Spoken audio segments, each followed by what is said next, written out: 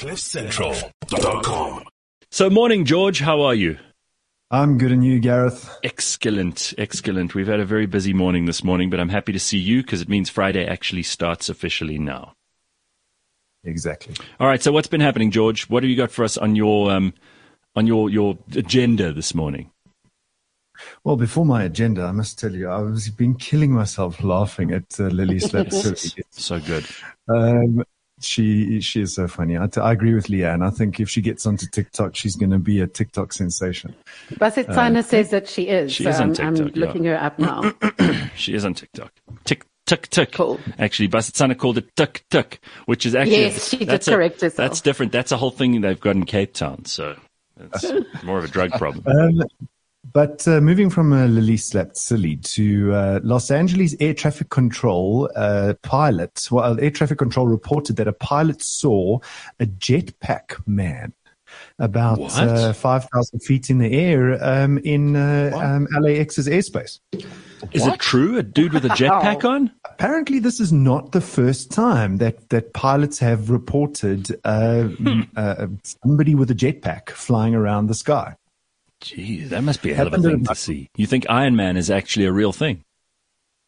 Well, you never know. I mean, we were talking about Iron Man last week, so this is an opportune moment. And Sure. I'm in South Africa, so this ain't me for sure. But 6:15 on a Wednesday evening, air traffic, should I say, a pilot reported about 5,000 feet in the air that he saw from about a 15 miles within the vicinity of the plane. He saw something that looked like a man on a jetpack. And so the air traffic control said to the rest of the pilots in the area, use caution, the jetpack guy is back, as he alerted, and asked the pilot, did you see a UFO? And we were looking, but we didn't see Iron Man. Another pilot responded. And apparently the FBI and the FAA are looking into this. Some guy's flying around with a jetpack. That's phenomenal. I'm blown away by the idea that there could be people who just, I mean, forget about the fact that it's very dangerous to go into airspace around an airport if you are airborne. I mean, you can't even fly a drone in some of these places because you will get arrested. But that people are flying around at random with jetpacks on. This is the future I envision, George. Why has it taken us so long? Huh? Exactly. By the way, what about the balls to be flying? What is that? About a kilometer in the air, 5,000 feet. I don't know. I'm not as good at math. Yeah. Divided by it's about a kilometer. A kilometer and a half. Imagine that. No. You 1 kilometer up in the air. I mean, I get stuck on the second floor. And it's high. I don't know whether these guys have parachutes on board as well, or whether you can only put a jetpack on, and I'm sure the jetpack would melt the parachute if you had both on together. I don't know how that works. But if you are doing a kilometer up, sure, talk about frightening. You can you can jump from a bridge with a bungee cord on you, and it's not nearly a tenth of that distance. It's frightening. Yeah. It's frightening. I mean, last year I flew my airplane over the mountains towards the Kruger Park. Yes. And the escarpment goes from Joburg's at about 4,000-5,000 feet up from sea level, and then it goes down to about 2,000-3,000 feet, maybe 1,500 feet at some points at the bottom of the escarpment. Right. So I was flying very happily over the mountains, probably about 2,000 feet over the mountains. So I was about 8,500 feet off sea level, but only 2,500 feet off the ground. And then as you fly over the escarpment, the ground disappears under you. Now, I'm not too nervous as a pilot. I've been flying for 13, 14 years. Right. But when you see that height and that ground is now 3,000-4,000 feet, there's this big hole below you. You start to get nervous. So, how's a jetpack guy, Absolutely. which isn't a proven technology, flying around at 5,000 feet? You got to have serious balls to do that. That's tough stuff. All right. Well, good for him. I'm one of those people. I'd love to try a jetpack, but let them perfect the technology first, and there must be some way for me to come down safely if I lose control up there. Parachute. Yeah. Parachute is the way to go. But this next story you're gonna like, Gareth. A VW Passat driver Yes. decided that he was going to forego the transport costs to carry his couch from the store to his house. So he decided to open both back doors of his VW Passat and stuff the couch on the back seat of the car. So you imagine this: the couch is No, it's impossible. in the back of the. Well, he got it right. He stuffed the couch in the back of the car, both doors open, and he drove from the store to his house with both doors open. I'm going to see whether we have this picture, because you actually have to see this. Hang on a second. It's unreal. Yeah. It wasn't the blue sofa that was looted, was it? No, it wasn't the blue sofa from the looting. No, I can't find the picture now, but you know what? That's industrious. I mean, it's also Schnorrer. I mean, how cheap do you have to be to want to squeeze that into it must have taken a very long time, but it shows you how versatile a Passat is, doesn't it? Yeah. Yeah, well, I mean, right? He must have pulled those front seats so far forward that must have been sitting on the steering wheel. But nonetheless, the cops pulled him over and gave him a 3,000 rand fine. He would have paid less for a hired truck to transport the bloody sofa. Oh man, that's why he should have been paid 3,000 rand for getting that right. So the police also took his license away because the document apparently showed signs of deterioration, and this happened in Galati, Romania. And why didn't you say so? It was a gypsy. Now it makes everything clear. Okay. Apparently over there, if your documents are in a shabby shape, they'll take it away and you're going to have to go and get new ones. No, hang on. If it's Romania, then he was actually just putting the sofa in his lounge because he lives in his car.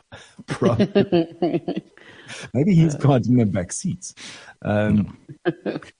And then in South Africa, everybody knows the Caltex brand, right? Yes. Well, Caltex is rebranding to Astron Energy. It's a major rebrand across their 850 plus Caltex branded service stations. Now, I wonder if this isn't a move towards new or renewable energy. And, I can't find anything that says that. Yeah. But their strategy apparently is to become South Africa's largest player.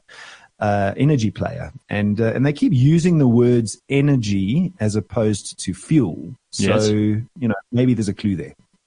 So I mean, it's so weird. So we won't have Caltex again. It's something that we've all grown up with.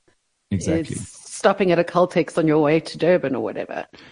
Was it Caltex under license? Was it Caltex who had the bunny? That white rabbit. Yeah, I'm sure it was them. Caltex bunny. We were told to look. It was such a great way to distract children, and my parents were very grateful for it. Like, look for the Caltex bunny, and I mean, I don't think we ever saw the bunny. I'm still upset about it, frankly. But okay, so George, Caltex, you say we're licensed here because it's an American fuel company, right? We don't really. Yes, it's never been Caltex in this country, has it? Not really. It's just been the brand's been licensed. Astron Energy has been operating the Caltex brand under license since Glencore South Africa bought the bought the parent company Chevron. Right. So that kind of license, I suppose, is now they're wanting to bring it to an end. They obviously see that their brand is strong enough to do a rebrand, and I mean it's a major shift. You change your name, change your branding, but I suppose you've got to do the lead up to that. Okay. Very, very good. I like it. And what else have you got for us?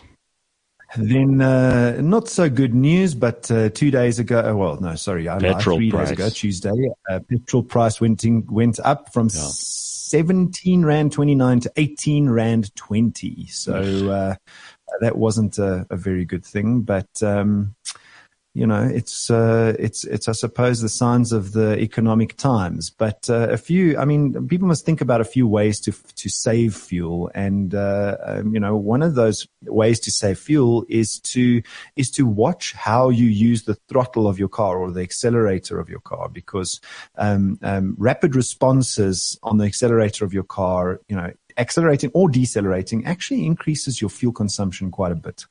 Yeah, but George, I don't know whether this is true or not. It certainly seemed so from the article that I read on the day that they announced the petrol price increase.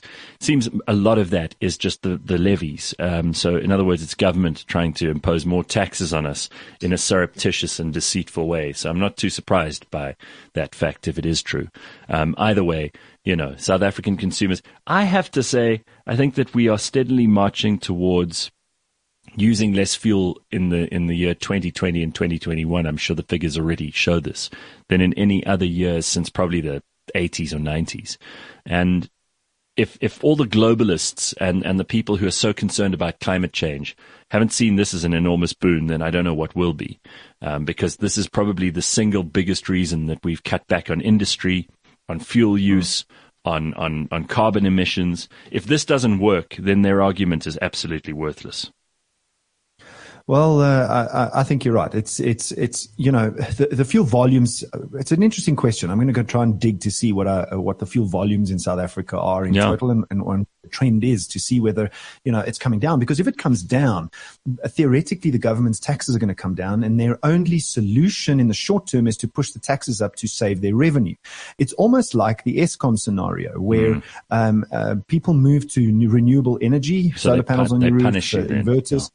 And they can't keep the revenue up. So what they do, they put up the prices. But any business that does that enters what's called a death spiral. Eventually the tipping point happens, and your prices, you can't put your prices up enough to keep your revenues up. So and especially if there's an alternative. So with EVs coming, pushing up taxes is not the solution no, of course. To revenue problem. Yeah, I think that's a very good analysis of the situation. Of course, Joe Biden is also to blame for this, because he's been putting prices up, and some of it you can say is because he's trying to influence things towards renewable energy by forcing us to adapt a whole lot quicker, and that also doesn't work so well. If you force people to do something, they're very reluctant to do it. If you ask them to do something, they might decide to and come along for the ride. But in this case, I just hate politicians trying to make us go in a certain direction. They hardly ever get it right. Exactly. And then very finally, car theft is down and hijacking is up. So there's how's that possible? Aren't they the same category of crime? Well, yes, they are. Of course they are. But, I think there's a couple of reasons why hijacking and just the method of stealing a car is what I'm talking about. I just thought how stupid that was, what I just said. Because obviously hijacking is, violently taking someone's car at gunpoint, sometimes even killing them. Stealing a car is stealing a car. I got you. Yeah, so there's a very nice graphic that illustrates the trend since 1997, and you can see the ups and the downs of the hijacking versus the theft. Mm-hmm. So you've got to ask yourself why, because in 2021 the rate of hijacking is at an all-time almost 55% versus the rate of theft at about 45%, and there's a couple of reasons. The one is it's not all consumer cars that are being hijacked, because there's been a noticeable increase on, especially during 2020 and 2021, loads of delivery vehicles and couriers. Yes, that's been a massive spike where they're targeting goods. I've seen that. I've seen that a lot on my security groups, where they're sitting targets when they're at a gateway or an entrance with the vehicle running, and they get out, and that's when it happens. And exactly, and it's happened a handful of times around the area that I live in, and I'm pretty sure around many other people's areas. And then cash in transit heists. How many cash in transit heists have you heard of in the last year? One happened down the road from me about 8 months ago, where it was serious. We heard it from our area. The bangs of the explosions that went into those trucks, which is terrible because people die in those instances. So, sad story, but, and then I think from a consumer car point of view, it's becoming more difficult to steal today's cars. Yeah, that's also true. That's a very good point. It is difficult to steal. I mean, we hear about these jammers, that people, when you press your car key to lock it, because most of them are electronic now, that there are jammers, but I don't know how many times that happens. And frankly, I think the car manufacturers are already thinking about the next step. It moves much quicker. Well, and with the impending EVs coming into the market, those cars are even more difficult to steal because they've got you log into the car. I mean, my iPace, I log into the car and it's got a username and password. And if you steal the car, I can do what I want with it on the app. I can you can switch it off on the middle of the highway. Yeah. So it's going to become even more difficult to steal. All right, George. Thank you very much. CliffCentral.com